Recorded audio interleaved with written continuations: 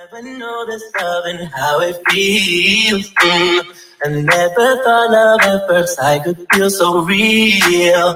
You'll never know this love and how it feels. I never thought love at first sight could feel so real. How it real, how it real. Feel so real. How it real, how it real. How it real, and that feels so real. How it real, how it real, how it real, feels so real. How it real. All right, guys, is this better? Is this better?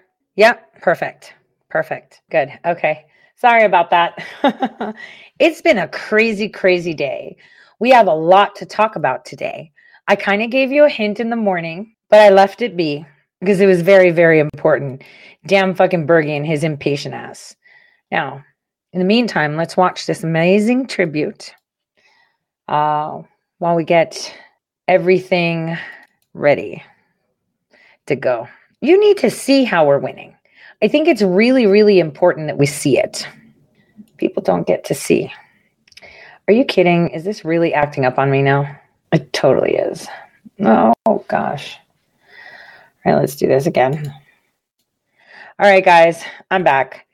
There was a little bit of a stall here. Guess we shouldn't be talking about the things we want to talk about.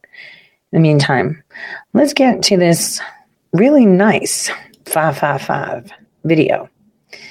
Thank you, Broken Anthem.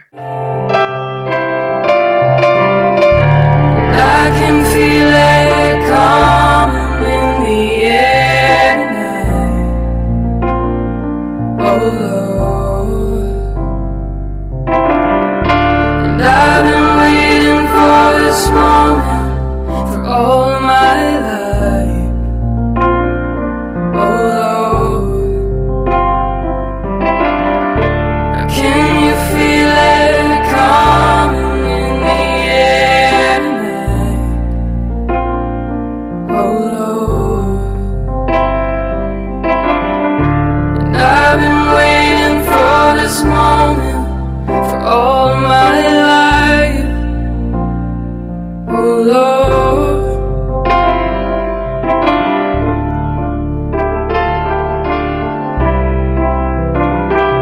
Oh Lord.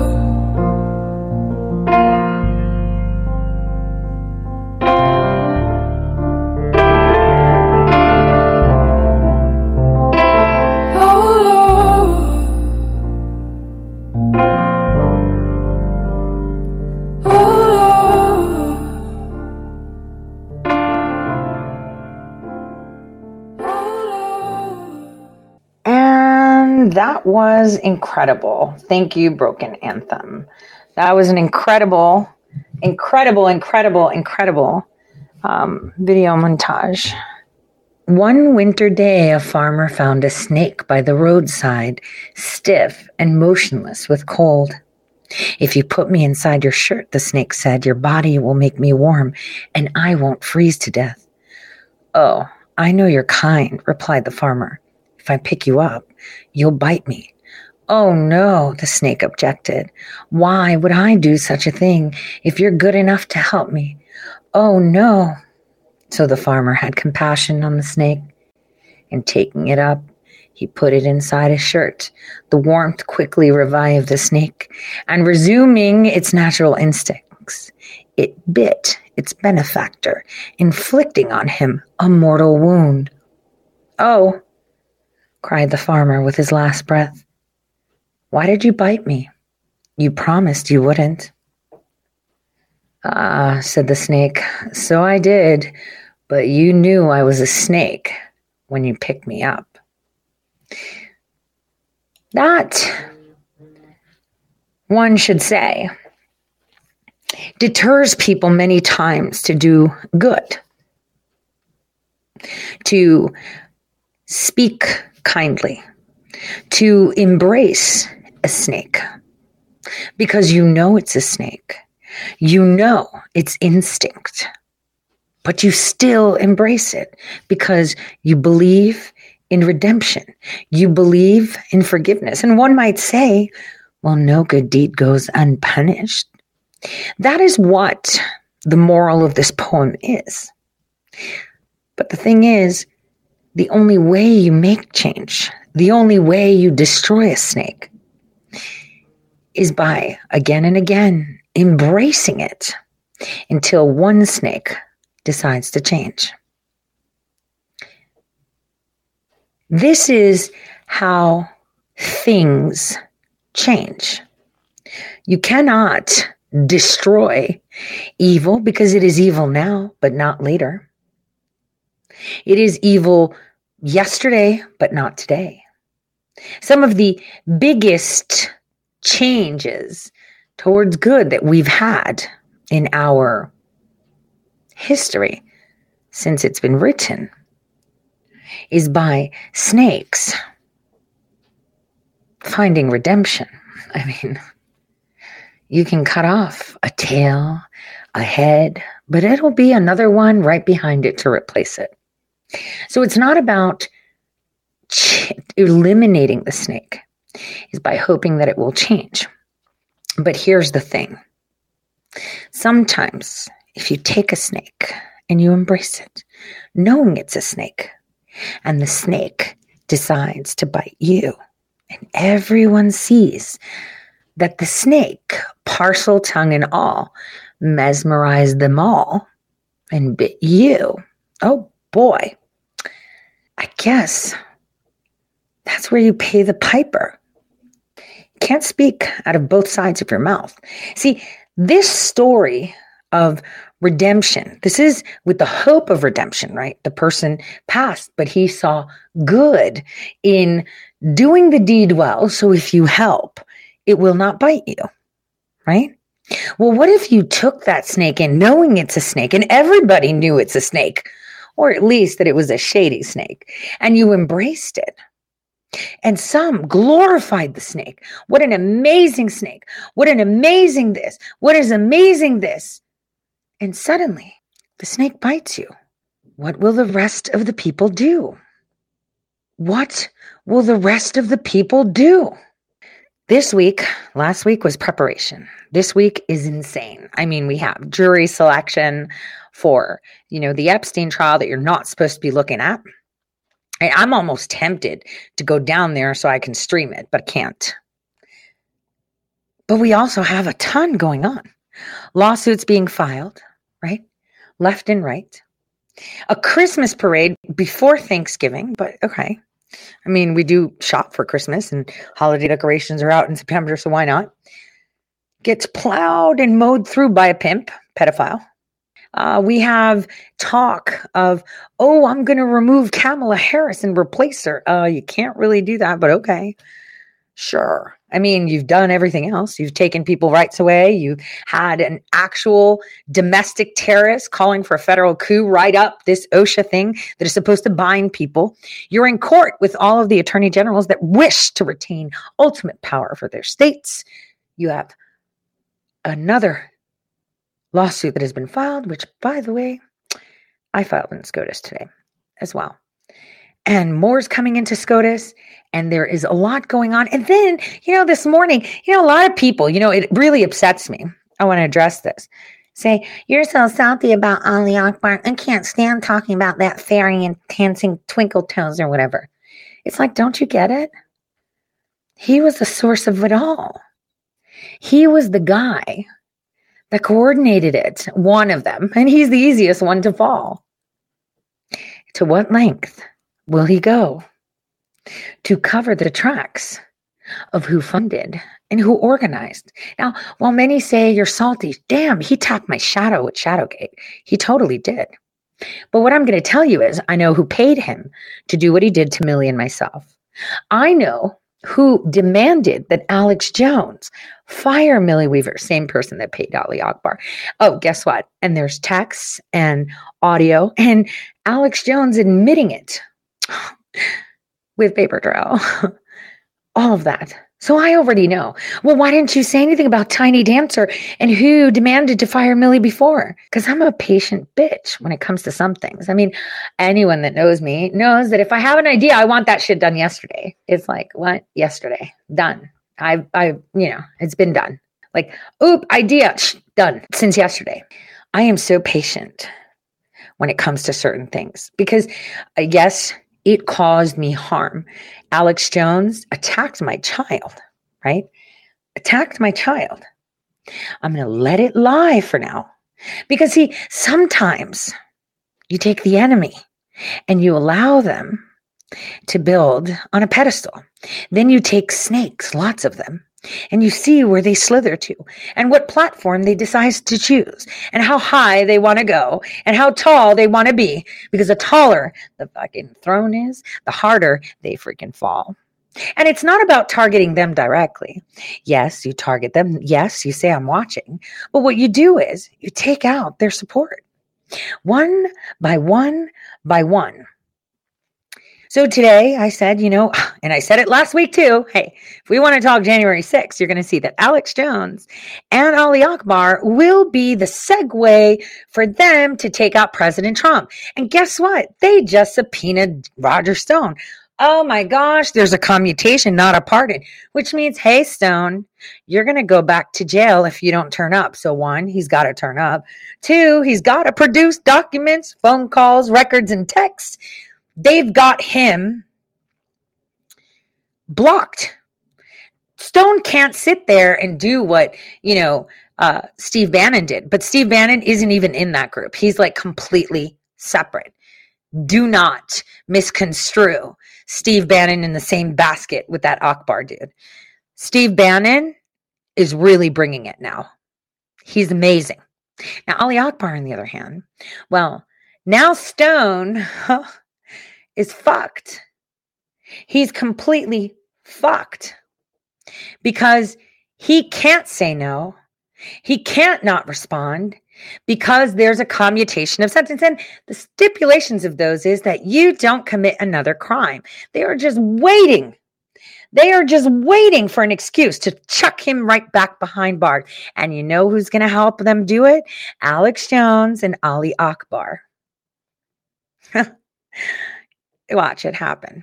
Now, what's amazing is that sometimes, you never interrupt your enemies when they're destroying themselves. And here's where you're going to watch it. It's going to be so hard because not only will they be exposed for what they are and what they did during the elections, before the elections, after the elections, right? But they're going to be the reason Stone may go back to jail because, again, the committee has the commutation sentence hanging over his head. He steps out of line, they could fucking throw him behind bars. So now, think about it. If my on Ali Akbar and Alex Jones, I would be shitting my pants. I would be making, my last rites out. He's fucked. Because those are the guys that are going to help take him down. Why?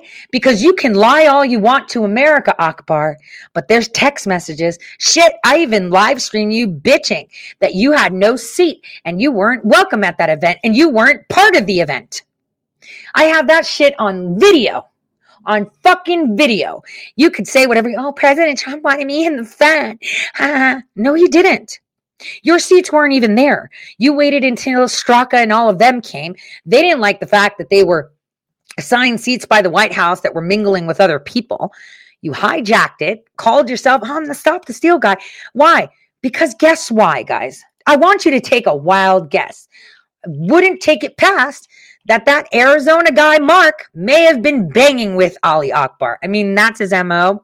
Don't know, but I'd totally fucking put my money on it. I'd totally put my fucking money on it, right? That Finchman, Fincham, Mark Fincham from, Arizona. He had given Ali Akbar credentials to get into his Twitter. So Ali was tweeting on behalf of Mark Fincham. Mark Fincham of Arizona. And I shared an article from the Phoenix News Times. I've totally archived that. Well, I didn't. My coworker did. And in there, you'll see text. He's like, can I tweet this? Can I tweet about McCain? Remember, Ali Akbar was friends with McCain. And they were close, like super close, like super duper close. I should share this with you so you can see it yourself. Because right now, Roger Stone's life is hanging on Alex Jones and Ali Akbar. Dude, that's like a fucking nightmare. And I want to show this to you guys. Here's the article. Let's get to the really good text where he's talking about McCain. He's like, I don't want to give him. Oh, look, they've taken it down. Don't worry. We have it. Give me a second. Let's get this puppy up for you guys so you can watch it. I mean, it's important that you do. Let's change the screen. Oh, look at them throwing cover for his butt. But is that the new Karl Rove? Karl Rove can't stand him because he actually doxed a clandestine agent, ruined her cover, but whatever. All right, here we go. Let's go to the really good texts because there's a lot of them, but I want to go to the good ones. And then he said Kelly Ward tweeted it instead. We were talking about hotels, money, pictures. Ooh, he had National File run an article for him talking about hotel rooms and heart messages. I know, right? You totally heart Ali Akbar's. Let me see. Where's the McCain one? That's the good one. Let's see. McCain. Here we go. Let's zoom in. Ali. That's why I'm suggesting, Mark tells Ali, that's why I'm suggesting Saturday evening after the craziness is over if you have time. If not, there's always another day. Ali says, awesome. Can I tweet this from you? In the immortal words of John McCain, hold the dang hearing. Request from a friendly. Not sure I want to give McShane credit for anything. Like, can I tweet this from you? In the immortal words of John McCain, hold the dang hearing. Request from a friendly. Oh, Kelly tweeted it already. That's a good Kelly tweet. I'd rather pass on that one. Oh, still thumping McStain. Can't stop from his first 50 ways to be your lover. Right? Can't stop, won't stop. Right? See, there's a lot. A lot of people are like, Tori, if you knew this, you can, say it. Why would I tell you? You've got to see it yourself. I could tell you everything. I can tell you everything. Yes, Kelly Ward. I can tell you everything. But you're not going to be able to see it. Some guy was like, you're no better. You're not telling. And it's like, it's like telling a blind person, hey, look. And they're going to be like, are you kidding? I can't see that. So it's pointless. But now you can see it, right? Because all these little people, Tori's just salty because he called her out. He went down there and he found what? He got a DD-214, didn't he? So where is it? Oh, he's got a fake page making claims. That could have been something that Brendan from one of my identities had put there. No big deal. But that's not mine. I never made that claim. So what? You went down there, you're like, I got her DD-214. So you're admitting that I was in the military. But she wasn't in like that profile, the fake profile that's not mine. Okay. And then everyone runs with it. Everyone runs with it like a fucking idiot. Everyone runs with it. But now, here's the deal. When you're someone that's a political operative, you usually choose sides. I don't know why people choose sides. That's just so dumb. You could be independent and ride your own coattails. Why do you need someone else's, right? Why do you need someone else's? So here we are at the point that people are riding coattails in the political scene and you fucking put your chips on Alex Jones and Ali Akbar. Are you kidding? I know last time Alex Jones got out of line, Stone put him in place when he put out on Instagram that video of Alex in the clown outfit. And that had to do with something sexual, but we won't talk about it on air. I want to keep it PG today, right? And those that are listening know exactly what the fuck I'm talking about. But we're going to pretend that that didn't happen. So if you put your chips on losers like that, whatever. You chose your side. You chose to keep it right with the MIC. Well, you can't play with snakes, especially when there's a shit ton of them and they're armed to the teeth and they actually have positions and you don't, right? At that point, you need to choose the people. You need to choose the masses. Ali Snack Bar. That's going to be fun to watch. Because you know what else is fun? Do you remember last week where I talked about Jennifer Lawrence and how Adam Schiff is such a loser and how he showed her doctored tweet and used that and he got caught with the doctored tweet. Remember, we went through the whole thing where they went there and even on the screen, they were doctoring it, right? She was subpoenaed and her husband, Dustin, amazing guy, by the way, super amazing guy. I love him. And Jennifer, totally freaking love her. Such amazing people, like super amazing people. I can't get enough of them. They're great people. They're fun people. They're interesting people. And they're very smart and very religious and very on point. And they will do anything for their country. They traveled all across the nation, garnering support so that people can vote. I want to share a photo of me and Dustin where we were hanging out. I think I have mine with Jennifer on Instagram. Totally love them. They're amazing people. Amazing people. So these people were subpoenaed today along with Alex Jones and Roger Stone. So this is going to be a lot of fun to watch. Okay? A lot of fun to watch. These people are patriots. And the thing is, I got in contact with these people, right? September, October. I already know who's behind all of it and who's pulling all the strings. But see, I'm going to wait until it's my turn. Okay.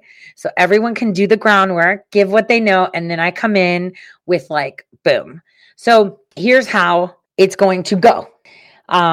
They're going to ask them questions. They're going to provide things just like you saw yesterday. Ali Akbar, this morning, right? Or was it this morning? Yeah, early this morning, where Rolling Stone got a shit ton of messages of how Ali Akbar was stealing Stop the Steal, right? We talked about it September and October, right? We talked about it, right? So, I knew about it in July when he started fucking with Mark in Arizona, right? It's so funny. So funny. So I knew about that. So I think maybe he was upset that I knew about that. So he was an easy target to be deployed to attack Million Eyes. Still hurt, still insane, right? But still happened. Anyway, so Rolling Stone is doing this whole piece. They wrote an article about Ali Akbar and the bad blood. What they didn't write about is how Alex Jones threatened the life of the Crema girls because he demanded that he have a stage when they weren't part of it. He admits, wait a minute, I think I have it here. Let me see if I can play it. Hold on. Oh, where is it? Where is it? Stop. Hold on. Here it is. I want you to listen carefully. And I appreciate him coming on. And I get his point. Declaration of Independence. Okay, do whatever you want. Fine. I get it. I'm just saying I was there trying to... Here's why I'm mad at everybody, okay, who broke into the Capitol, even though they were between the velvet ropes and all of it. I worked with Trump. We wanted a peaceful rally to show that we have millions and they have nobody and that Biden can't fill a parking lot. And we thought that's what people would do, and a small minority took it over. But okay, I've taken protest over, so I get it. So I'm just pissed because my mission and my operation got screwed, and I see it as a defeat. Other people see it as a victory. I don't see it as a victory. I want to go back to Owen Shore for some comments, then we'll get Pete Santelli's take. Well, I think in general, Alex, there were unmeasurables and things that happened that were just out of our control that we didn't expect. Trump had, I've never seen a crowd that big for a speech at the Washington Monument and then inside that was Trump's, the crowd. That was a bigger crowd than he had his inauguration 4 years ago. And so, it's like, wow, look at all these millions of people here. And we didn't even know at the time, because like you said, we were having a debate right there. That's the thing. Look, Trust me, folks, there's no controlled opposition here. We're flying from the seat of our pants. We had a debate, Alex, you and me, the crew, we debated right there on the streets. When should we march? How should we march? What should our message be? Oh, okay, peaceful march. All right, we're having debates during the break about, hey, Boogaloos are probably good. Leave them alone. Or, don't be mean to the Proud Boys. Hey, so what Owen Schroyer says doesn't make sense because we have this video. Hold on. Here. Now, listen, you don't want to wait for Trump? USA! You think he's going to drop slow? Yeah, I think so. She said his exact words were, let's walk up Pennsylvania. So he might even fucking walk. At least a part of the way, he'll probably walk through the crowd. It's going to be so fucking story. This is what I'm saying. So I would hold here until we fucking, I told her, let me know when you can find We love you. Hey, Trump's coming. He's almost done. Trump's coming. We're going to wait for him right here. He may even walk, they're saying. So this could be a story.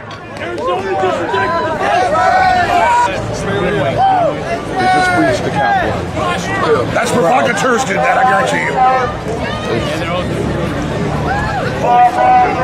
It looks like Owen Schroyer said it's our guys. I don't know.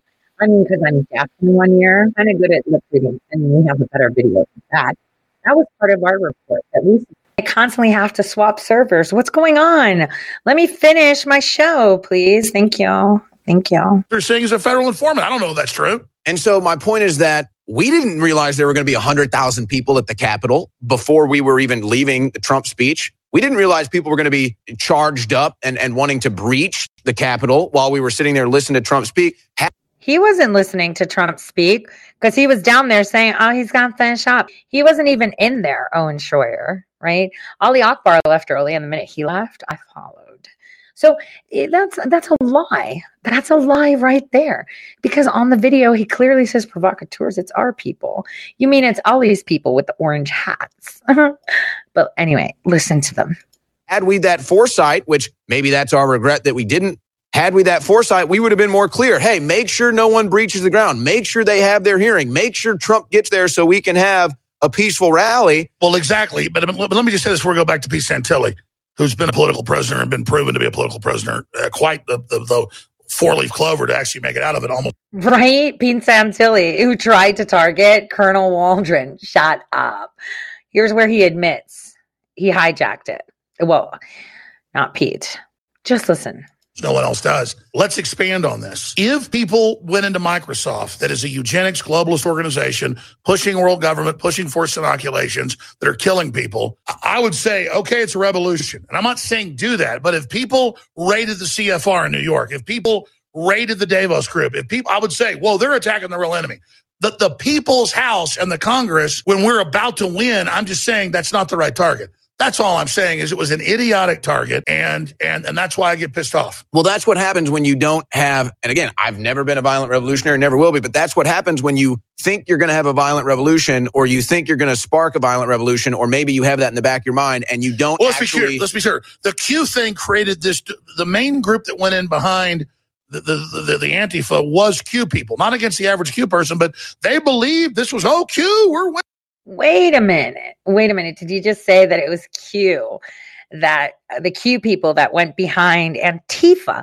So now it's Antifa that went in, not the orange hats, not the guys that Ali hired, right? Wait, you guys have to listen to them speak, right? Because they tell you everything you need to know. I mean, here we are where he's calling for people to trash the CFR if they were going to do forced inoculations. Do you see him calling for that now? And there were no Q people in there. They were all federal agents. We submitted a report where we showed that they were giving actual strategic military trained, the farm textbook nods, connections, young and old. And in the middle of it was this John Sullivan guy who, by the way, he and his brother were friends with Ali Akbar. Holy shit. Damn. But anyway, listen to some more so you can understand just how much bullshit these people peddle. Because, someone on Gab was like, oh my God, it's almost as if you want to destroy Alex Jones. I don't see your point. And I was like, he's going to be bankrupt. And it's like he could hand me the keys. He could just hand me the keys. Because that's what I asked for. You fuck with my kid, you give me your keys, I'll destroy you. That's basically what I said. So this one person was like, hey, Tori, why do you have it in for Alex Jones? Because he fucked with my kid. What possible good could come out of seeing him getting litigated into bankruptcy and removed from the airways? Because he fucked with my kid. That appears to be your purpose. Because he fucked with my kid. Alex has been serving the patriot community for decades. Used to, keyword, used to. He allowed what Caitlyn Bennett did to target Millie. I already know who paid for that shit. They're all going to fucking go down for it. So Alex Jones, you hand me the keys to InfoWars, right? You take the debt. I'll take the station, and maybe I'll make that shit go away, because that's what I told him, and that's what I'm sticking with. So they're going to be held accountable, not because of revenge, okay? They're going to be held accountable for what they did to the people. But, you know, he could have gone a little bit better where he could have pleaded a deal. He didn't. This was the real... If you want to make the comparisons to 1776, which I'm in agreement with you, that's about the ideology, not about the physical violence.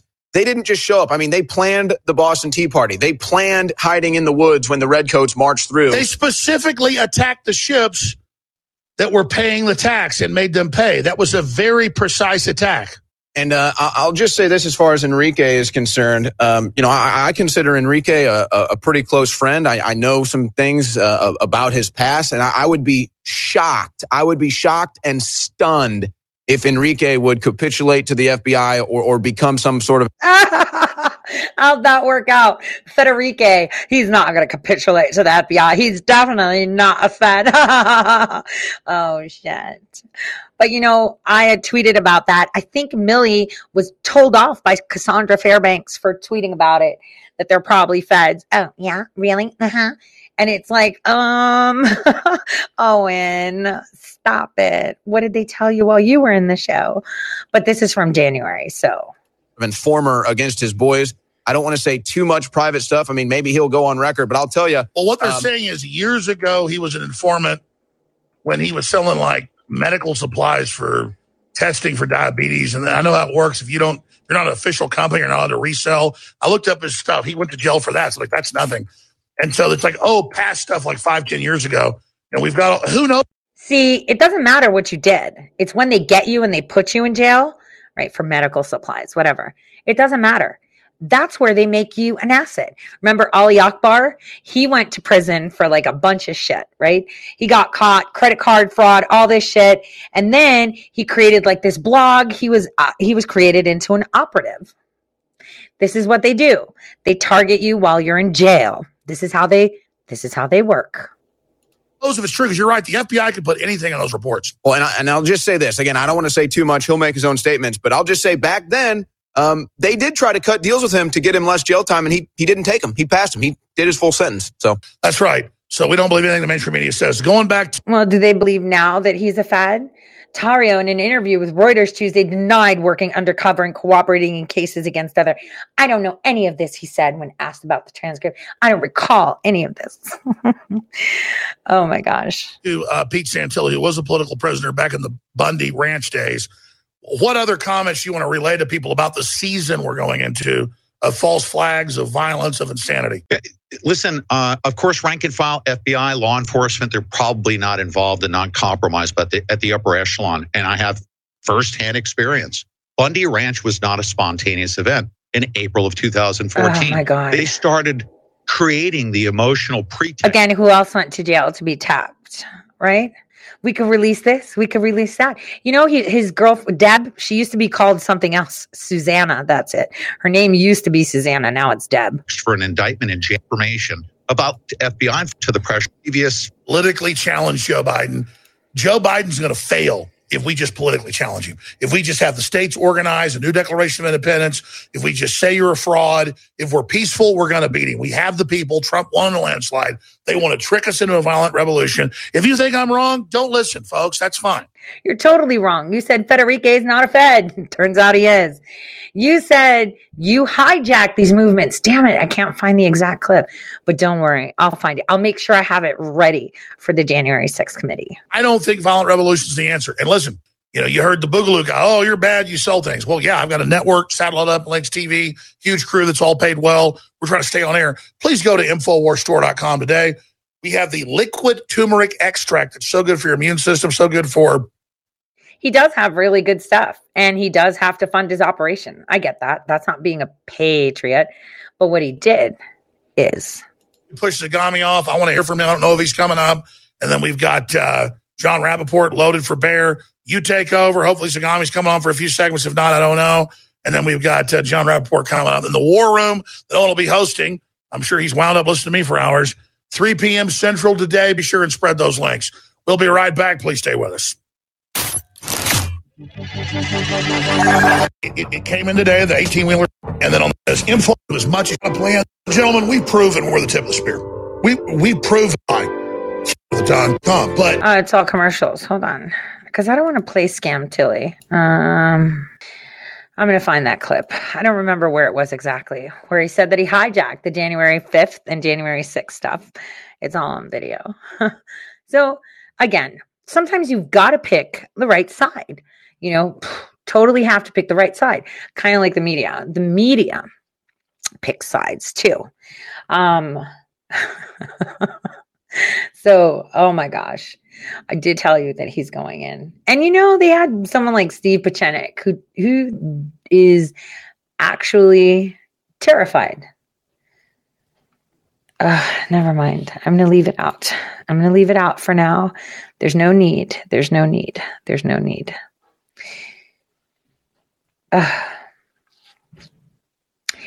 Damn, you know, Bergie's like so freaking in a rush. He could have just shut the fuck up for a little bit. Anyway, when you're engaging a snake, this is something that I've learned in my life. You have the choice to pick it up and warm it, knowing that it'll bite you. But just make sure you have the antidote. Make sure you have the antidote.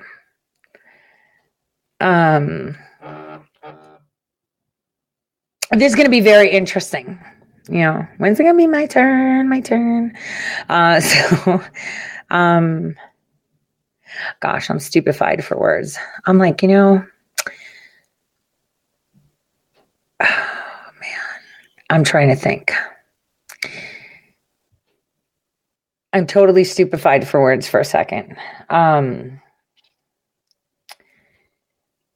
Whoa, I've not been in this. I'm just going to leave it. I'm not going to say anything more. I'm just going to say I feel really bad for Roger Stone right now because his life is in the hands of Alex Jones and Ali Akbar. And Ali Akbar is like, she's out for revenge. Let me tell you something. Alex Jones, I felt sorry for. I did.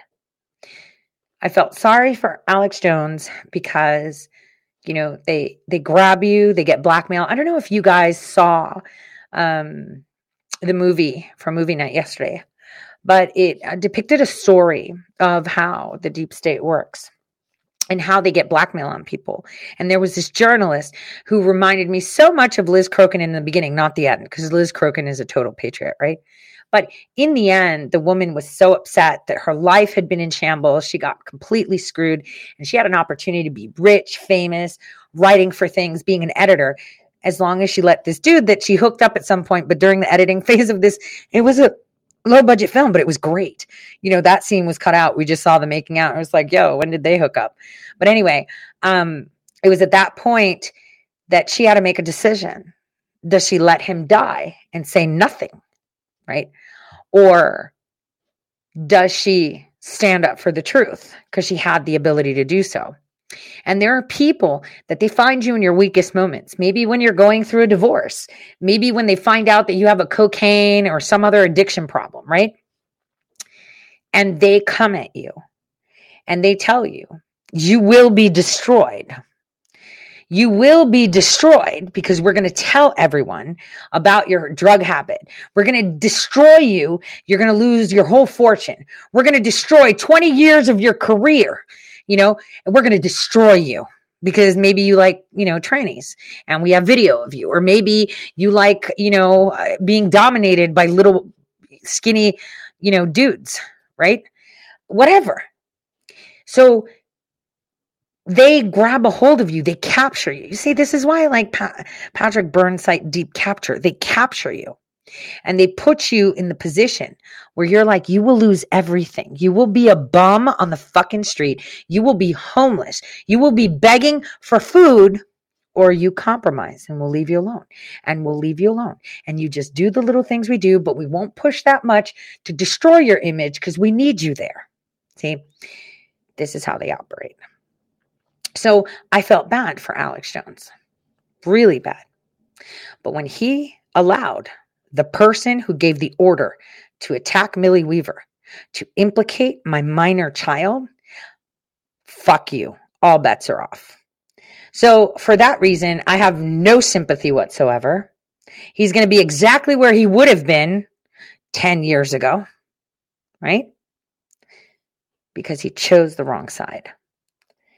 He chose evil. He took it there. The fact that he allowed the harassment of a minor that was a victim, that is pure and utter evil. And for that reason, I have nothing. Because here's the thing. He's going to get fucked anyway, but he's going to be extra fucked because that's going to be brought into light. How Alex Jones used a child that was a victim to amplify his message. See, I could take that portion out of it. So at least he can spin a story and lie to the world, just like you heard him lying in January about something. So those, people that don't pay attention, that don't listen, might feel bad for him, right? Might feel bad for him. I would allow that. But those people will not feel bad for him when that is solidified and publicly proper shafted, right? He's going to be proper shafted. It's going to be a shaft he's never felt before. And the thing is, I can make it go all the way. What do I want? You give me your keys and turn it over so they can't take it away from you. And then you just endure what they have for you. Or you'll lose everything to them because I'm not going to get anything out of it. But what I will get is I will destroy you for doing that to my child. That's what happens. See, I'm okay. I'm okay with, hey, you got captured, dude. You picked the wrong shoe to wear. That's on you, right? And you let the person, destroy themselves, right? You don't interrupt that shit. But when it comes to me and my child, that's where I get a say. Okay, that's where I get a say. And at that time, I say, all right, listen, you give me the keys to InfoWars, I won't bring that shit up in court. When you're down, I won't make that freaking headline news. Pick. Because you already got the intention to sue document. That shit's coming. Please do not mistake silence as a weakness. So this is how it goes. But the thing is, in order to do that, I'm going to have to expose who told Alex Jones to fire Millie, because that same person gave the idea, hey, Caitlin Bennett, do a hit piece on Millie and use Tori's kid in it, please. Same person that blackmailed Alex Jones to do it. So think of it this way. If for some reason the mastermind behind this bullshit gets away with it, because, I don't know, maybe they're popular, people love them. Unfortunately for you, because it has to do with my kid, you're going to get fucked too, because I will make sure it hurts hard. So I'm just saying, this is how you do things the right way. And the thing is, you can't hurt me. You can't change it. That shit's already out there. It's already with lawyers. I'm just waiting to get that shit filed. I have to wait until this portion of it is. Because you know what? The person that paid for all this, they might actually slip away. They might, right? They might. But unfortunately for them, right, I'm so angry, and I must defend my child, that once you slip away, I'm going to take that shit right back and I'm going to destroy you. That is how it goes. So I'm just saying, patience is a virtue. I don't have a lot of patience, but for shit like this, I do. And I'm more than happy. Think of it this way. Who is ordering groups in chats, on platforms, on Twitter, on Telegram to ban anything that states my name. Who is giving orders to Carly Boone to block my information? Can they all be coordinated? That's because their toy soldiers are shit now. Because see, the people do not need power from one person. The people need power from themselves. The people need power from themselves. And the problem is that a lot of big movers and shakers, kind of like Kamala Harris and Joe Biden, right? They've got the whole media on their side. They've got all these corporations on their side. They've got all this shit on their side, right? They've got fake Republicans, real Republicans, all on their side. Yet they're still fucking losing. Why? Because they don't have the people. So when you see personas that are up there, like, you know, influencers, MAGA patriots, or whatever you want to call it, where are they now? Oh, they say smart things every now and then, but where are they now? How many of them? Oh, wait till you see this documentary. You will be so angry. You're going to be like, shut up. I funded that person. Shut up. I thought they were a real patriot. Stop it. Are you kidding? Because like I said, you're watching a movie, a complete movie. Now, the only way to destroy an enemy is not by attacking the enemy, but it's allowing the enemy to be in its own element. Take it the way President Trump did it. He didn't care that people were attacking him. He still said what he said. And every single time he said what he said, another support net would disappear. And MSNBC disappeared. CBS support disappeared. You know, New York Times broke. They had to be bought. CNN, fuck, they had to be bought. All these, because what you do is, when you have an enemy that thinks they're smart, you take out their support system. Now think about it. President Trump took on the biggest support system, which is the globalist. He put the right people in the right places in the beginning, got swift shit done, and they kicked them out. But that was the beginning. The next part was the people. So he has the largest army. It's a global army, right? He doesn't have just in the US. He's got a global army. So right now you're seeing a rhetoric of how weak he is, or look, he's dumping this, or look, maybe we need someone else, or look. Well, that's where people like me come in. And we destroy the rest of the foot soldiers that want to garner that power that was lost by the media and the Bidens. And instead of harnessing that power under one name, you give it right back to the people. See, this is how things work. Now, Tori, why are you saying the plan? Because it's already done. This week is going to be so good. It's going to be incredible. And then the week after that is even going to be more incredible. I mean, they're already infighting because they don't know what to do. They have no idea what to do. And could you imagine Hunter Biden's laptop being linked to Epstein? Stop it. Or Ghislaine Maxwell? Stop it. Yeah, fuck it is. So there's a lot of rhetoric going around. Here's what I would highly suggest. And I'll never tell you what to do except for trust yourself. You have your own mind. You don't need me to tell you what to think. You have your own gut. You don't need me to tell you what you think, right? You need to think for yourself. What sounds right and what doesn't? You make your own decisions. You don't follow anyone. You don't listen to me. You don't listen to anybody. You listen to yourself. And then everything, when you take it from a high, perspective, like from the moon, shit just starts to make sense. All these puzzle pieces are coming together. All of them. Boom. Your gut, I've said this before, has an independent neuronal feedback system. That's why people say trust your gut, because it doesn't go through the whole thought process of, does that make sense? Well, let me analyze it. It simply reacts. And that is what is disconnected from that reptilian thought of, devil's advocate. Well, let me think of this and let me think of that. How many people talk shit about Kyle Rittenhouse? Tons. I didn't say shit. I just said, they're coming for your guns, because that's exactly what they're doing. They failed with Kyle Rittenhouse. Because they thought this old judge, we'll get a senior judge. He's on his way out. He'll get great retirement. He was like, fuck that. I don't want my career to know that I'm the one and the reason that the Second Amendment was removed. I'm not dying on that hill. See, this is the problem when you pick senior judges.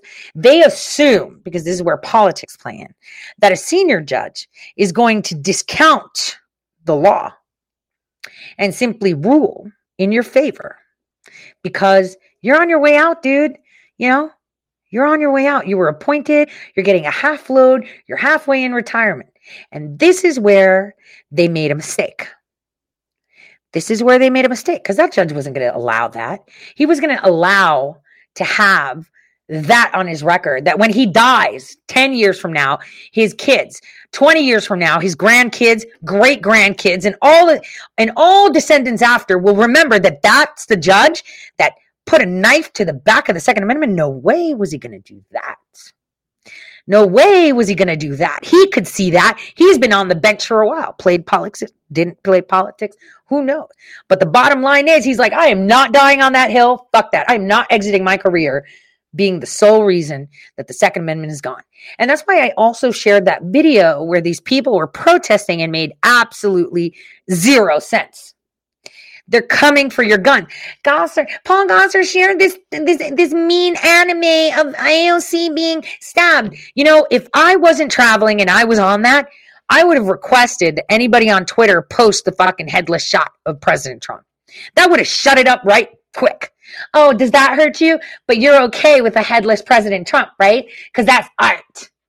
Well, we're going to NFT the shit out of it. We're going to immortalize on the blockchain, and they can't do fuck all about it, that cartoon of AOC, and then more of them. Maybe we'll continue the cartoon. Maybe we'll have Kathy Griffin come along in the next script and hold AOC's head and say art, right? Because we can, right? Because we can. The reason they came after him was what? It had nothing to do with AOC being attacked. It had everything to do with his probes into labeling Americans terrorists or flagging them so they can't have guns. That's what came. That is what is happening. Oh, you don't believe me yet? Okay. Well, this is why we need to pay attention to what comes after. When you pay attention to what comes after, everything makes sense. You roll out your relics that are supposedly great people, and you tell the world what to think. Here we go. I have a few more words on the Rittenhouse trial that ended and the Arbery case that is in its final stages. In just a few months, we're going to be facing the 10-year anniversary since the killing of Trayvon Martin, when the Stand Your Ground laws became a national issue. And we never really dealt with it. We never really legislated on it on a federal level. And now we need to, as a movement, as a country, make the Congress and the Senate deal with new gun laws. We just had ministers do a big rally and prayer vigil in Brunswick, Georgia, around the case of Ahmaud Arbery. Now I'm going back to join the family there this weekend. I would be concerned of having a prayer vigil. Would somebody come there saying, I'm coming to defend something? And if they can get in an altercation with somebody on the side, a verbal altercation, and could take out a gun, an AR-15 at that, and shoot somebody, we're under real threat. So we are, in my opinion, we are mandated to try to make laws. We did not do that with Stand Your Ground. We must make very clear laws to protect all. Because you must remember, as over 300 ministers answered our call, National Action Network and mine and others, to come to Brunswick and pray. After one of the defense lawyers got up when I went there Wednesday before last and said, no more black pastors. Al Sharpton, was he the pastor now? And then he called the gathering when those 300 came. He got up the next day in court and called it a lynch mob, that we'd come to as a lynch mob for his defendant. But I guess you see ministers praying as a lynch mob if you see a young black man jogging as a thief when nothing was stolen and he had no weapon and didn't threaten you. That is the basis of this trial, in my opinion. We'll be right back. Okay, so that relic came out pushing things, but then they actually carried another relic down the street because it was important to march for Black Lives Matter, right? So let's just wait till this stupid ad is over. Here we go. Today, the Reverend Jesse Jackson will lead a march through Kenosha, Wisconsin in response to the Kyle Rittenhouse verdict. CBS 2's Meredith Barrick now joining us from the Streetside studio. And Meredith, Reverend Jackson says that he's hoping people in Washington are going to take notice. Suzanne, Reverend Jackson and several others plan to retrace the route Kyle Rittenhouse took the night he killed 2 men and injured another. Reverend Jackson also says he plans on calling on the Department of Justice to investigate what he calls federal crimes committed by Rittenhouse the night of those fatal shootings. This all comes just one day after hundreds of people shut down some streets here in Chicago to protest Rittenhouse's acquittal. The protest started at Federal Plaza and snaked through major arteries of downtown. They stopped traffic on Michigan Avenue for some time. People from holiday celebrations even joined in or looked on. Protesters criticized the country's criminal justice system, while earlier in the day, Reverend Jackson called Rittenhouse's acquittal a miscarriage of justice. The world will be his prison. He goes, people say that's the guy that killed 2 people. So he'll have the burden of this on his conscience for a long time. The march in Kenosha today, led by Reverend Jackson, will begin at 2 p.m. at Civic Center Park. Reporting live from our Streetside studio, I'm Meredith Barrick, CBS 2 News. So right now, we have the Democrats literally fighting for a guy that anally assaulted children under 11. So weird. So weird. It's so bizarre. And they are clearly on the side of you should not have the right to protect yourself. Do you guys remember when the riots happened in the summer, where there was this guy completely beat to death by skateboards? I saw that and I don't fear anything, right? There's nothing I fear, right? Oh yeah, if someone comes at me and shoots me or bashes my head in with a skateboard, I'm going to be scared just that moment, only because it'll be like, damn, is this how I die? This is really fucked up. But I can tell you that every single time I was in DC and I saw these skateboarders, that's the only thing I could see, that he took the skateboard and was bashing it into that guy's head. And there was like a bunch of people, like the guy was left for dead. His teeth were knocked out. You could see the teeth going out, right? It was terrible. And they called them peaceful protesters. So before we get into that, because we got to talk about that, I want you to remember why I had told you months ago that they're coming for your guns and they were banking on this Rittenhouse case. They were really banking on it. Take a listen. The idea is just bizarre to suggest that some of the things we're recommending are contrary to the Constitution. Gun violence in this country is an epidemic. Let me say it again. Gun violence in this country is an epidemic, and it's an international embarrassment. First, we will ensure that we understand and measure the problem of criminal gun trafficking in a data-driven way. Over 20 years ago, ATF undertook a gun trafficking study. It then issued a report that provided information necessary to better understand and to combat criminal trafficking networks. No such study has been conducted since that time. Accordingly, I have directed ATF to begin work on an updated study of criminal gun trafficking, one that will take into account the fact that modern guns are not simply cast or forged anymore, but can also be made of plastic, printed on a 3D printer, or sold in self-assembly kits. Second, we will close a regulatory loophole that has contributed to the proliferation of so-called ghost guns. Federal law requires that manufacturers mark all firearms with serial numbers so they can be traced if they are used in crimes. It also requires licensed firearms dealers to run background checks to ensure that individuals who are barred by law from purchasing firearms cannot do so. The emergence of ghost guns threatens both of these important law enforcement objectives. Third, we will make clear that statutory restrictions on short-barreled rifles apply when certain stabilizing braces are added to high-powered pistols. Federal law requires the taxation and registration of all short-barreled rifles. It does so because these weapons are powerful, yet easily concealable. Currently, however, some manufacturers market and some individuals purchase certain kinds of stabilizing braces that, when attached to a pistol, effectively convert it into a short-barreled rifle. A weapon that is, in the words of the statute, quote, intended to be fired from the shoulder.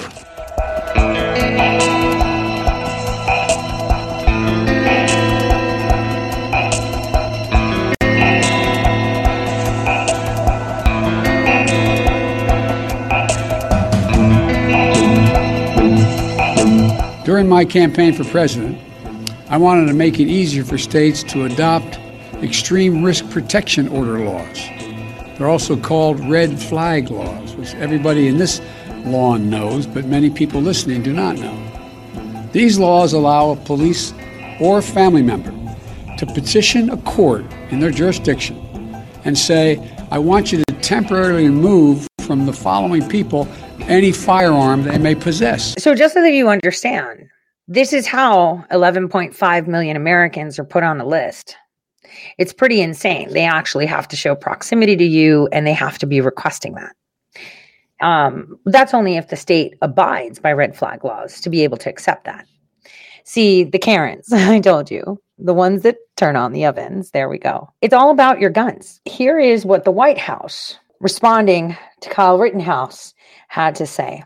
Hey there, good evening, Shep. And when that verdict was announced, the courthouse steps were filled with protesters, some here to support Kyle Rittenhouse, many more, though, wanting to see him spend the rest of his life in jail. Take a look now outside the courthouse. It is, for the most part, empty. Certainly more media here than protesters at this point. Still, the fallout from this verdict continues, including from the families of those shot.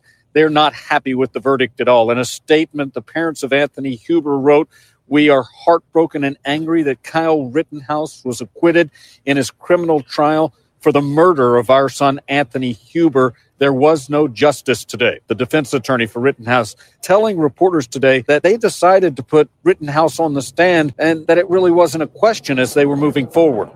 We had a mock jury, and we did two different juries, one with him testifying, one without him testifying. It was substantially better when he testified, to a marked degree, and that sealed it. But the spokesperson for the Rittenhouse family tells Fox News that he's happy Kyle can move on with his life and that Kyle told him thank you via text.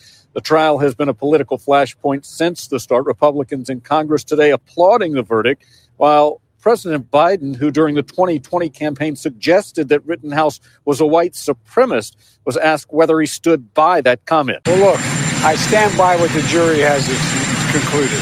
The jury system works, and we have to abide by it. Guess they didn't use the magic wheel now, did they? Now we're going to go for a break. I thought we could do two things. One, watch a video about stuff we're not going to talk about. That's quite informative. That was shared. I've shared it on my social media. And two, we're going to listen to a really kick-ass mashup. Here we go. Baker County High School senior collapsing on the tennis courts. Breaking new details on the deaths of a high school soccer player. Finland, Denmark star man Christian Eriksen collapsing towards the end of the first half. Kennedy High community mourning tonight after one of their high school football players died. A South Carolina high school football player has died after collapsing at football practice. Star college basketball player collapsing on the court. We want to warn you, the video may be difficult to watch. Florida Gator star Keontae Johnson collapsing during the game. A West Catholic high school student has died after collapsing during a football scrimmage. On mile 8, she suddenly felt fuzzy and blacked out. 17-year-old Ryan Jacobs' heart stopped. Unexpectedly collapsed on the field. Megan went into cardiac arrest. Collapsing during Friday night's football game.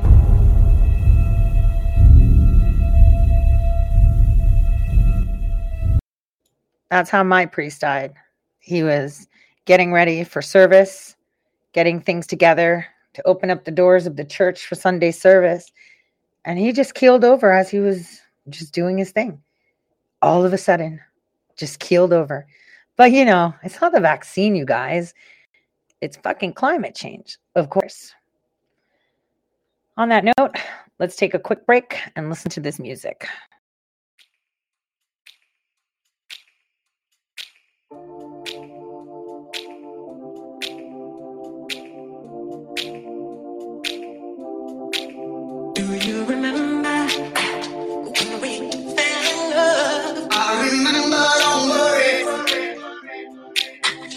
you remember how it all began? How could I ever forget? It's the first time. Do you remember? I can feel it. I can feel it again. I can feel it coming in the air. I can feel it. I can feel it. I can feel it. It's coming in the air. Remember the time we fell. You remember the time. How could I ever forget? You remember the time we fell. You remember the time. Now that's a dope remix, right? That's a dope remix. All right. So, how do you wake people up? You can't. You can't force people to see what's going on. You can't. You can't. You simply cannot. The only thing you can do is pray that they can see and hear as soon as possible. You can say anything you want to them. If their ears and eyes can't hear and see, they will not see. And this is why it's taken 4 years of being on air, kind of just giving you as much information as possible. I know of no safer depositor of the ultimate powers of society but the people themselves. And if we think them not enlightened enough to exercise their control with a wholesome discretion, freedom of choice, the remedy is not to take it from them, but to inform them their discretion by education. This is the true corrective of abuses of constitutional powers. That is something Thomas Jefferson said. And it's so vital to our nation that as I watched 2014 and 2015 unfold, I immediately remembered. Control is a drug. And they can prime you to accept everything. There are methods in getting people to speak. Because right now, they're not even hiding what they're doing. This is MK Naomi, like straightforward to the point. And let's pretend that 3 years ago I was telling you this. You'd be like, damn, this chick is trying to be Alex Jones. And salty ass Patrick Berge. Here we are sitting across from each other on January 7th. And I'm like, yo, you and me can psyop the fuck out of everyone and fix this instantly. And he looked at me. I hate this salty bitch. She's like, why don't you just continue what you're doing? Truth is the best. And I was like, dude, we need something fast. He's like, nope, we're going to use truth. And that's it. I was there. And I said it. I was so upset because what I saw was that there was an infiltrator, an agency asset that nobody in the media wants to talk about. They mention that was behind ensuring that January 6th would go forward. And we're not talking about Akbar. We're talking about the person that actually deployed this, right? That helped create the event, that helped put them on the pedestal so people accept and follow.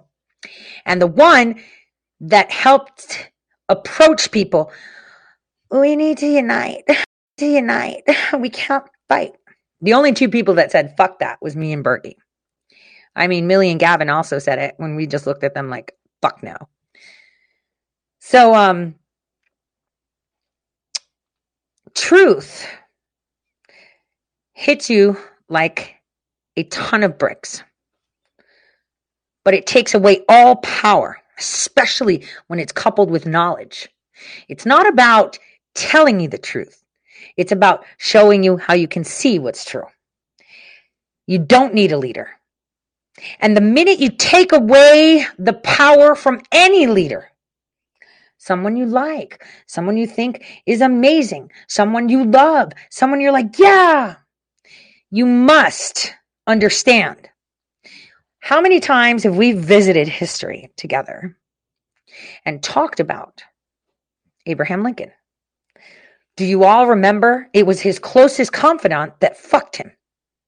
Do you all remember Benedict Arnold? I mean, he has a plaque in England for trying to sabotage our revolution. But remember, he was a patriot first.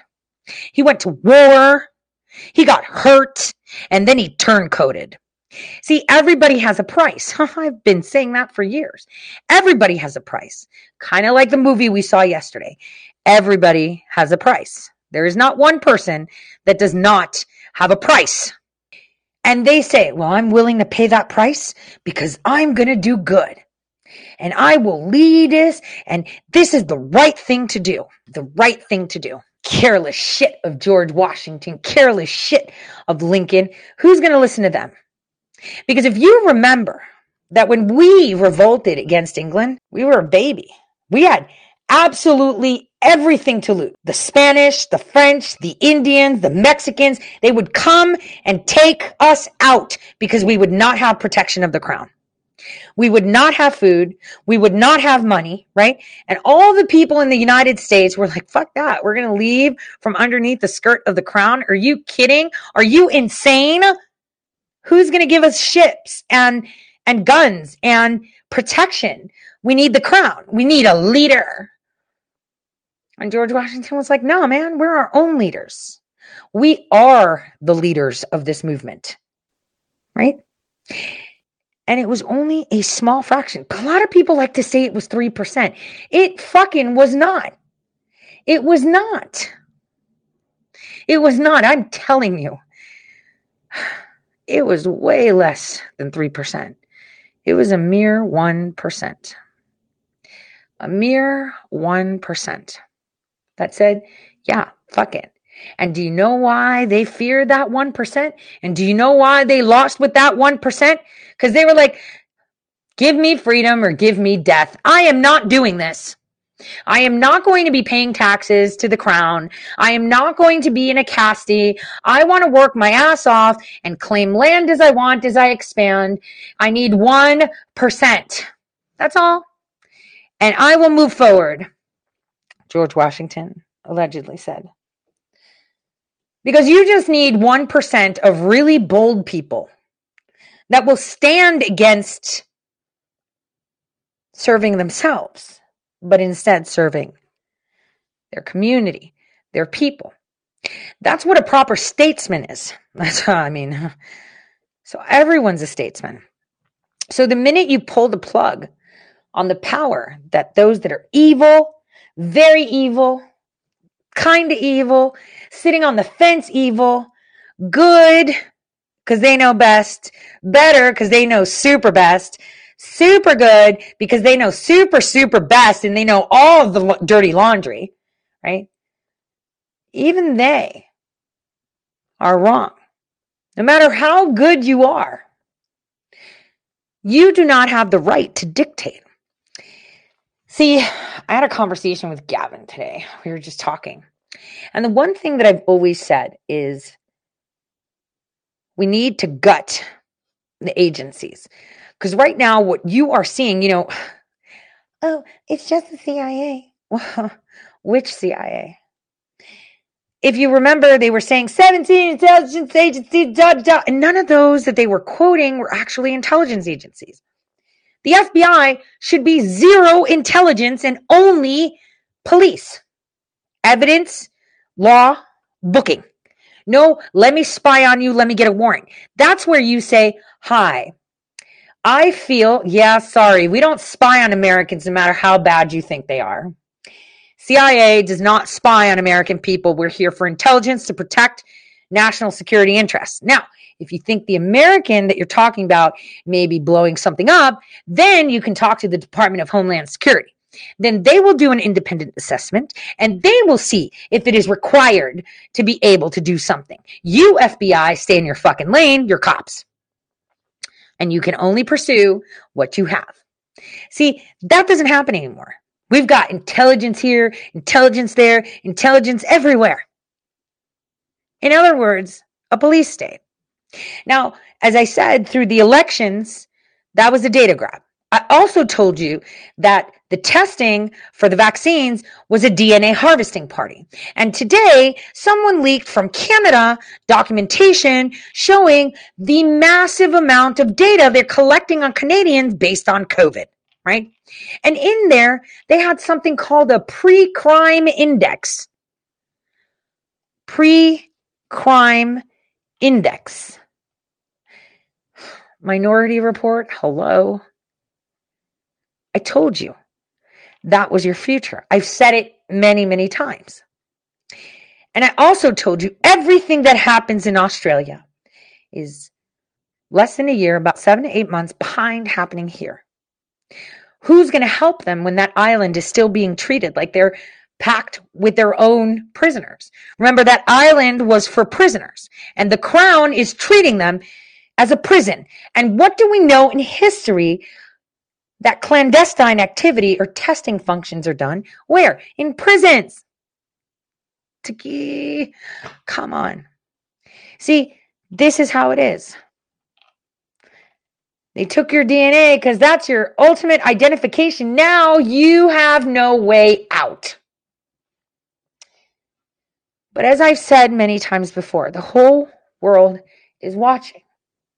Our sticker campaign is so effective that people in Ukraine are now putting stickers everywhere. People everywhere are hoping that it doesn't come to them. It's going to sweep our way. Remember, how many hours ahead is Australia? For a reason. Deployment, practice, implementation. And it's coming, to America.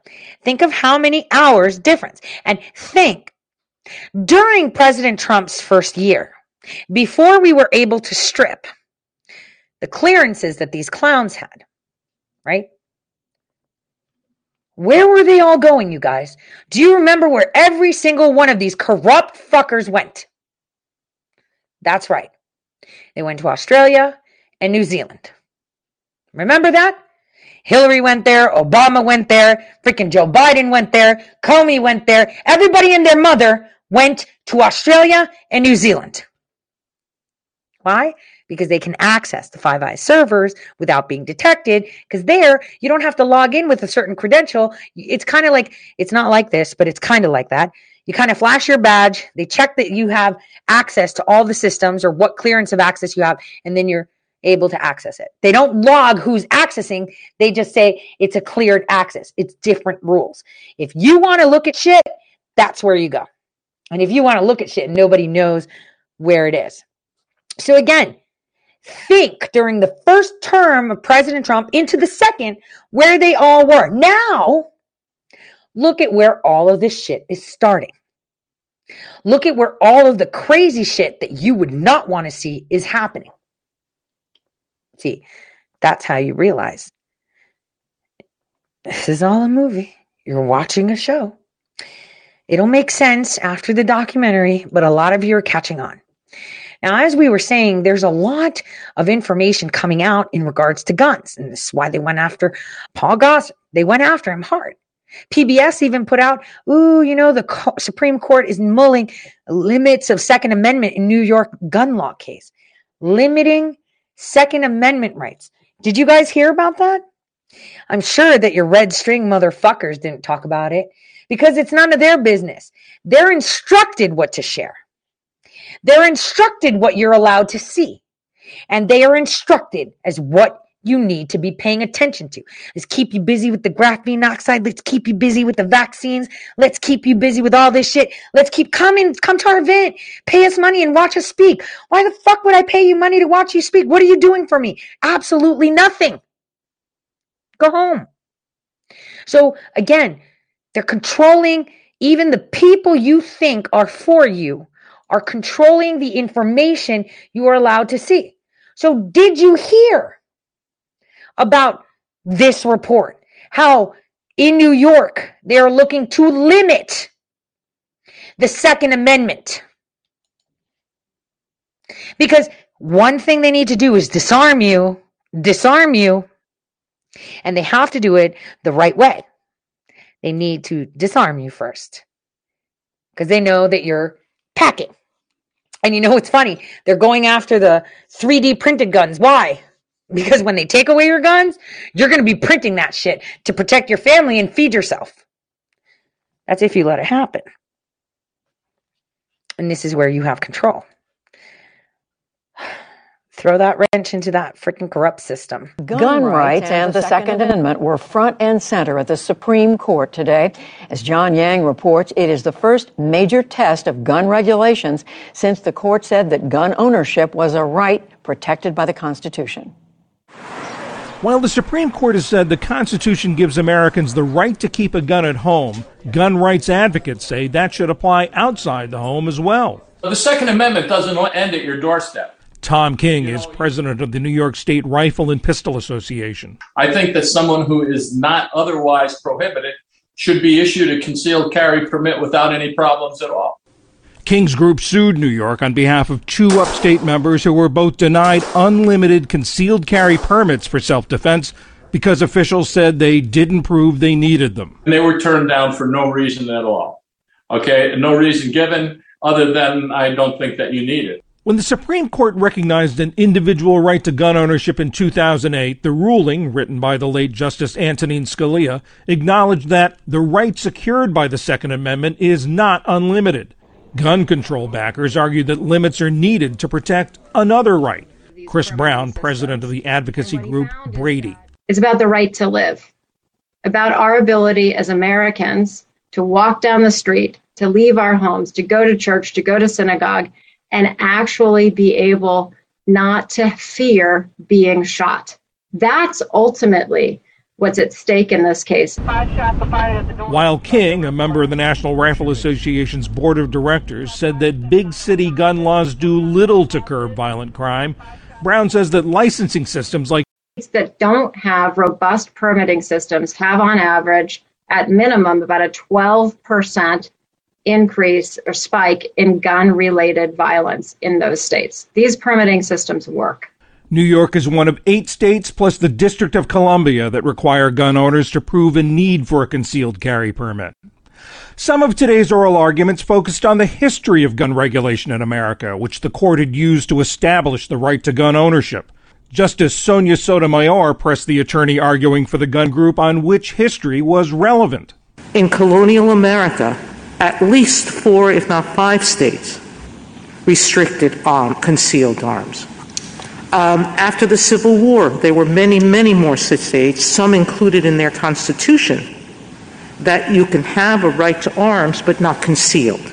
I don't know how I get past all that history without you sort of making it up and saying there's a right to control states that has never been exercised in the entire history of the United States as to how far they can go in saying this poses a danger. Chief Justice John Roberts asked one of the attorneys arguing in support of the New York law why someone should have to show a special need to exercise a constitutional right. So why do you have to show, in this case, convince somebody that you're entitled to exercise your Second Amendment right?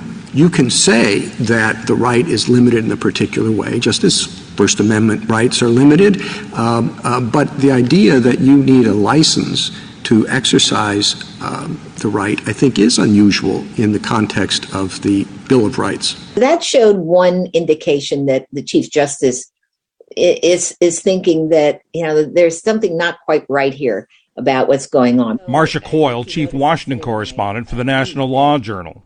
The court appeared just as divided as they were in 2008. And in 2008, the court was divided over what the right in the Second Amendment meant.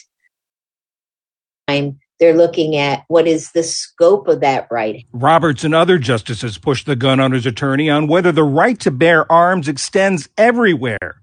the New York City subway, crowded football stadiums. All right, let me tell you something. There's something called the 11th Amendment. Now, the 11th Amendment states that the Supreme Court cannot take what New York says and says, oh, New York wants us to make it a federal law. You can't fucking do that. The 11th Amendment clearly says that. So the fact that the Supreme Court is sitting there like, yeah, let's think about it. It's like, no, bitch, we have the 11th Amendment.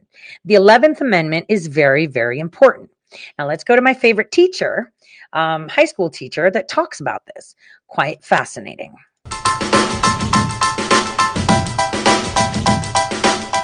Hey guys, welcome to Hip Hughes History. It's back, baby. That's the Constitution for Dummies series. We're going to have a home run with the 11th Amendment. What are you doing watching the video on the 11th Amendment? Nobody's on the 11th Amendment. But you're gonna. Giddy up and learn. All right, short, sweet guys. This amendment really is great if you're talking about federalism. Let's read the 11th Amendment and then we'll break it down like a Kit Kat bar.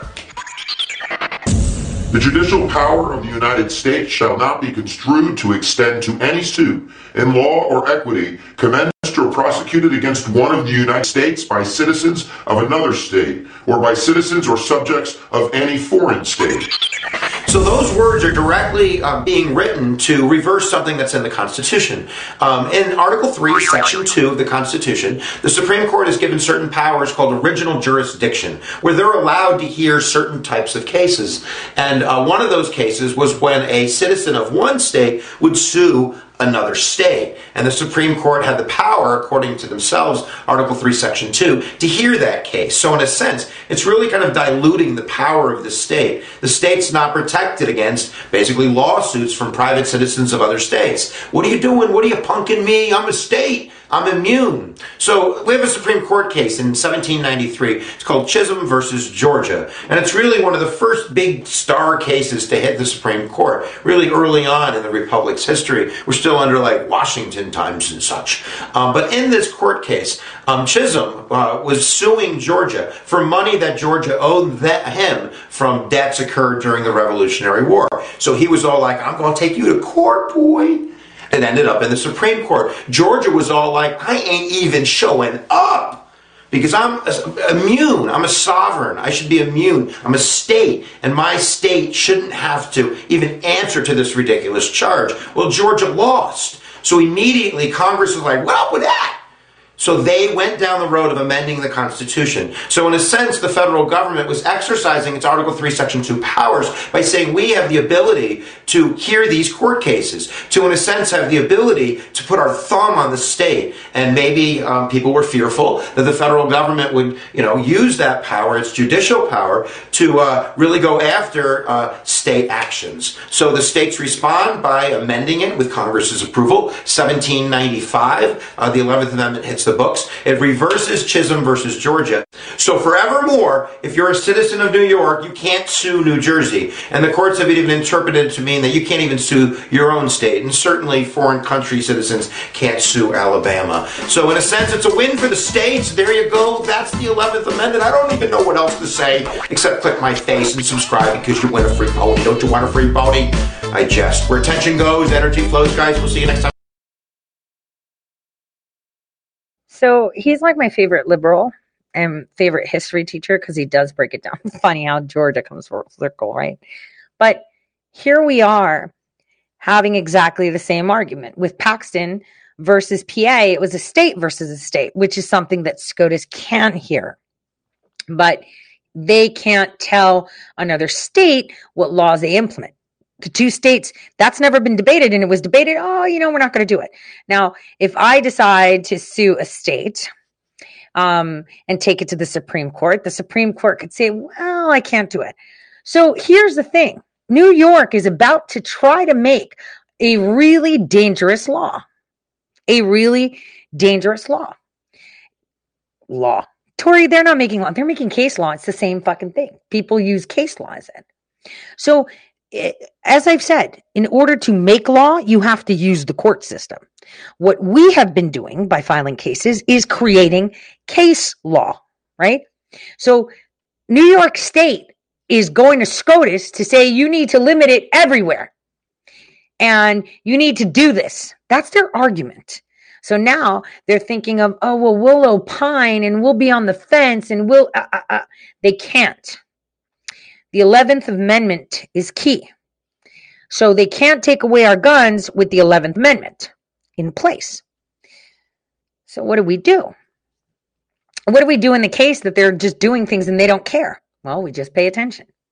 In the meantime, we should look at states, like, Ohio, North Dakota, Kentucky, that have high gun ownership and low gun deaths.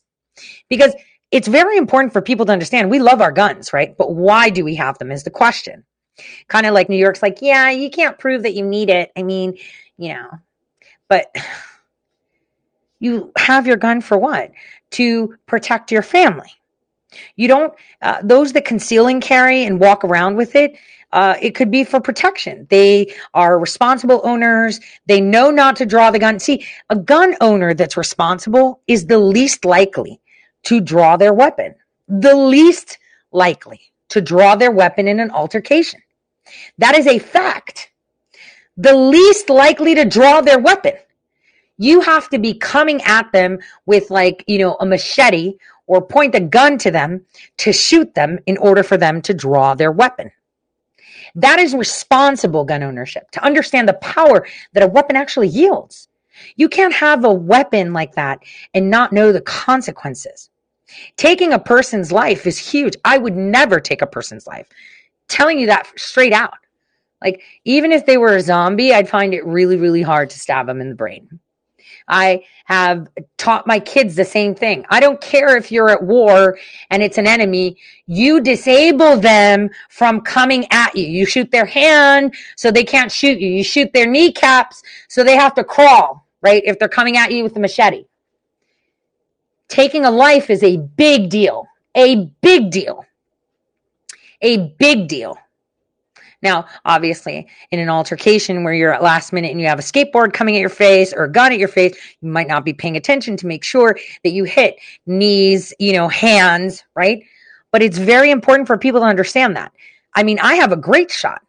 150 yards with my AR-15, I can knock a tooth out on the, little guy, the target practice. I have really good aim.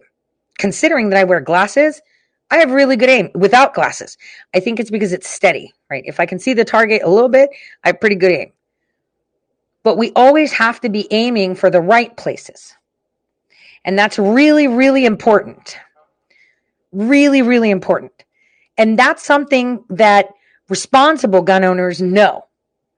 So I never shoot to kill, ever. Ever, ever, ever. I will never take that judgment on them. I would rather them come at me with a machete and I'm defending my life and they have to be crippled for the rest of their life rather than me take their life. This is how I would, I always suggest that. I taught my kids that. My kids have been shooting since they were, I think Phoebe picked up her first weapon when she was 5. Archery, everything.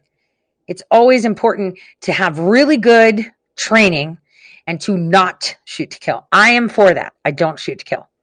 I don't. I am against that. I do not take someone's life ever. That's me, right? Everybody else is different. That's me. It should be for defense, right? And yeah, when your life is at threat, someone's like, well, I have the right to take the life. I'm going to tell you, no matter how much at threat you are, like Kyle Rittenhouse, even though he was defending his life, he will be plagued with the fact that 3 souls, no matter how corrupt and evil they are, 2 souls were taken with his hand. The other one, well, he took his bicep. So this is something that is a really hard thing. A lot of people that have been in the war zone, that have shot people, knowing it was for protection, still feel that guilt, even though they know that they shouldn't have done that. This is why they have PTSD. So this is just my 2 cents. Life, no matter how evil someone is precious. And remember, hell is having to live with what you've done and regret. So remember that. Now, speaking of regret, I wanted to remind you guys of this clip. Where is it? Hold on. I wanted to remind you of Kamala Harris. So you remember Kamala Harris had funded to bail out Antifa back in the summer. Do you guys remember this reporting? Hold on. Let me play that audio clip. Here we go. This came from Voice of America. Listen to this. The start of the protests sparked by the death of George Floyd on May 25th, over 10,000 people have been arrested in the United States. Some had the ability to pay their bail. Many others were helped by a charity organization called the Minnesota Freedom Fund. 2 weeks ago, our organization had 2 staff members that were paid staff and about 8 volunteers. With about a budget of $150,000 for the entire year as an organization to get people out on bail as well as immigration detention bond. As of Monday, we had about $31 million in our account from over 900,000 individual donors. To handle new donations and requests, the organization invited more volunteers. Their goal remained the same: help people before court hearings take place. So it's just helping them establish that first step so that they can be released from custody and then find an attorney, start collecting whatever evidence they might need for their case. There's been a lot of discussion as, who are you bailing out? Are you helping white supremacists? Are you getting all these people out that shouldn't be getting out? Our focus has always been the most vulnerable people in our community that need the help, especially those that have been vocal and been doing so in order to help their community continue to improve. Despite the fact that the wave of protests throughout the U.S. is declining, employees and volunteers at the Minnesota Freedom Fund believe it will not affect the number of arrests. If anything, this number might go up in the near future. So many of the protesters have been getting arrested and then just given a ticket and released. They're not actually being detained. So what we're starting to see now is law enforcement, with the use of facial recognition technology as well as some other surveillance and technology that they're getting from cameras and things throughout the city, is that arrests are really starting to pick up now, where people are actually being detained, and we anticipate this to be going on into the next few months. When Minnesota Freedom Fund was created, their idea was to help those who got jailed within the state. But because of current events, the charity organization has been trying to help people outside the state as well. The largest bail they're working on right now is $500,000. However, for now, the fund has temporarily stopped accepting new donations, encouraging people who wanted to donate money to send it instead to the George Floyd Family Fund and the Black Lives Matter movement. Money laundering, anyone? But here's the funny part. Nothing says Voice of America better than hearing your Russian correspondent put that shit out there. $31 million overnight. And remember, Kamala Harris donated to that fund. Do you remember Senator Harris donating proudly to that fund? Let me remind you how she and Joe Biden feel about America. This is a movement, I'm telling you. They're not going to stop, and they should not. These people are tearing up our livelihood. A third straight night, Portland police declared a riot. The vast majority of the protest has been peaceful. Over the weekend, 59 officers injured and 47 people arrested. New York City Mayor Bill de Blasio announcing a proposal to cut $1 billion from the New York City Police Department. We need to completely dismantle the Minneapolis Police Department. See, that is Biden's America. And this is what's funny. They talk about the person of interest in the holiday parade.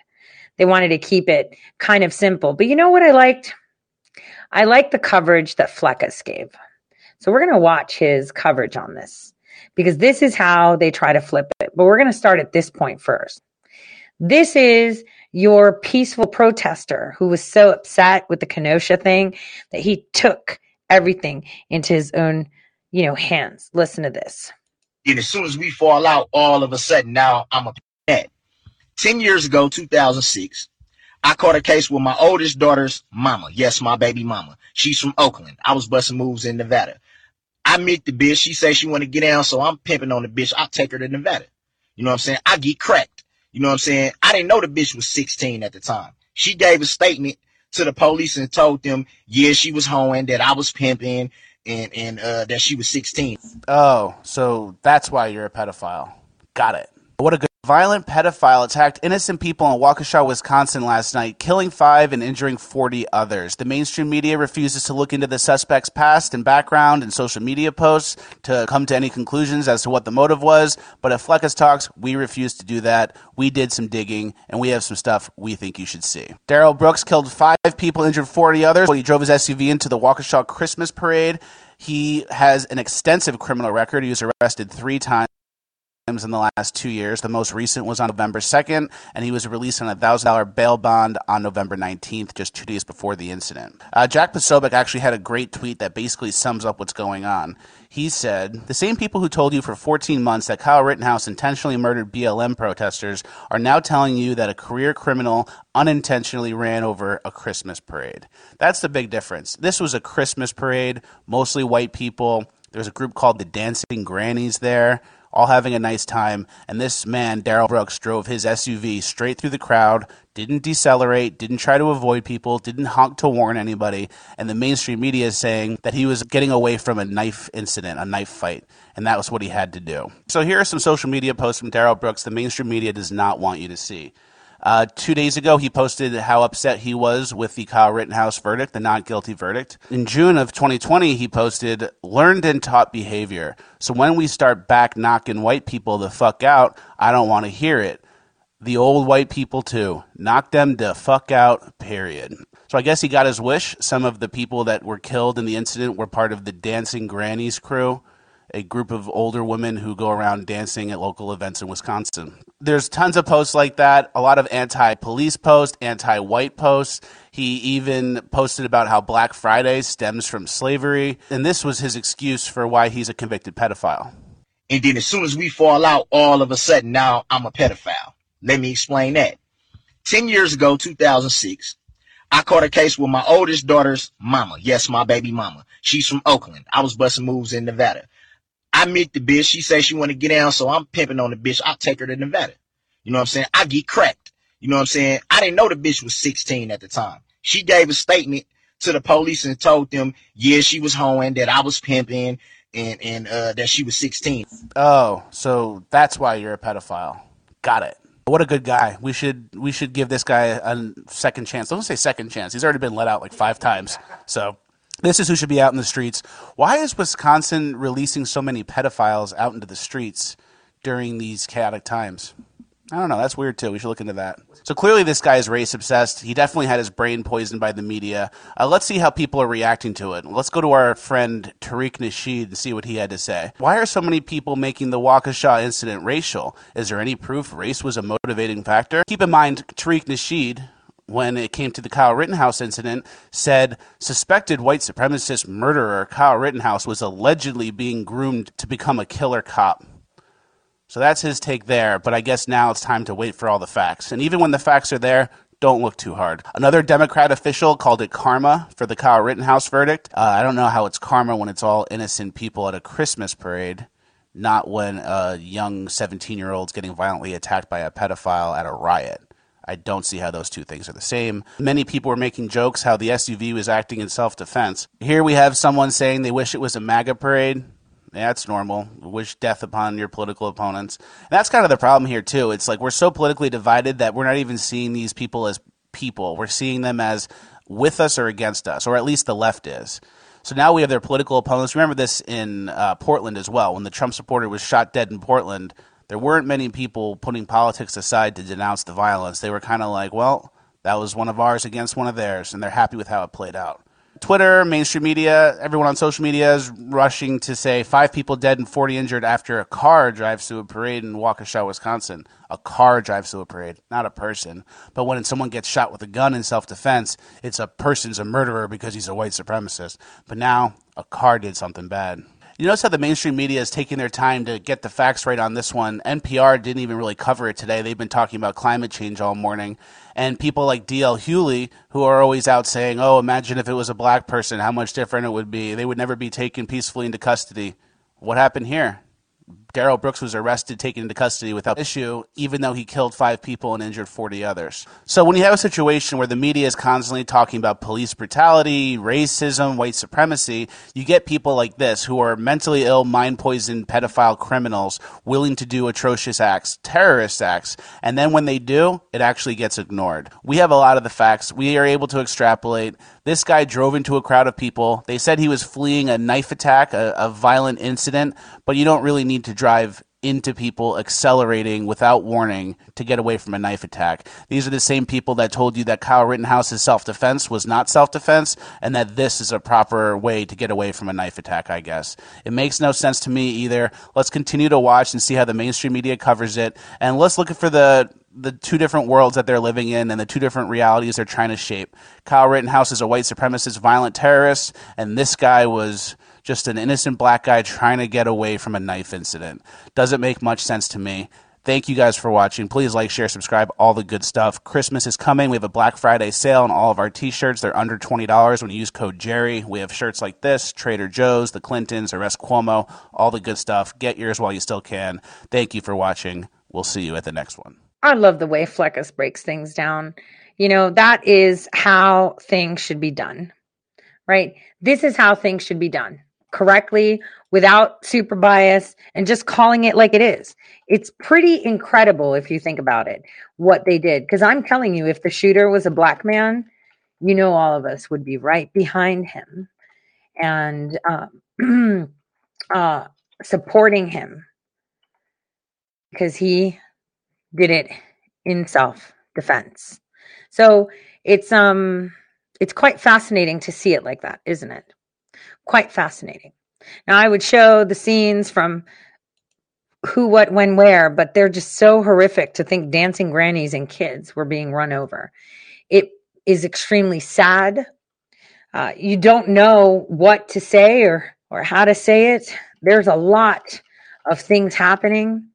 And, you know, I saw a message fly by on Telegram where someone was like, oh, I got like this sneaky message about this. For those that think that I'm attacking a certain person and I should stop, that person should know that I've got the audio and I can make it go viral. Because when they hear who instructed Alex Jones to fire Milley, when they hear it with his own mouth, you're fucked. The people will drop you faster than anything. I'm being kind. I'm being very fucking kind. I'm sitting on it. Because after you destroy yourself is when I say, see, I had this. Because this is what you do. So when you guys see that and hear it, paper trail, right? From phone, everything, documented. It's going to be terrible. But I don't stoop to your level, right? I used to be on the floor eating dirt, right? I stand up on my own 2 feet. I don't need to bury you to stand. You're going to bury yourself. You're doing a great job at it. So if anyone's giving shit, why is she bad talking this? I think she's talking about this person. You can speculate, but you'll see it yourself. I said it back in August. Ali Akbar, I'm going to make you my bitch. And you're going to be my bitch. I think I told him that before he attacked Milley and I. Months before. Dude, you're going to jail. And that was kind of more of a, I already know your future. But in regards to this one individual, hey, there's still alternate timelines. When you get random messages from, I wish Tori would stop. She doesn't know it's like this. Huh. I don't say things without receipts. I do not say things without receipts. Ever. Can't wait to be called in to Congress. Maybe I'll play the audio there too. Or the other ones or the text messages. Shit, I don't know which one. That's like, I mean, if they compel me to, fuck, I have no choice, right? So see, that's how it goes. They say all fair in love and war or whatever. This is war, so everything's fair. But I like to be not the person that draws. I don't want to draw the line for your fate. You should have that command. There's always something called free will. And what you're going to see is that the people are going to uprise the minute they see it, hear it. You think you're on life support now? Dang. Test me. God bless everyone. See you tomorrow.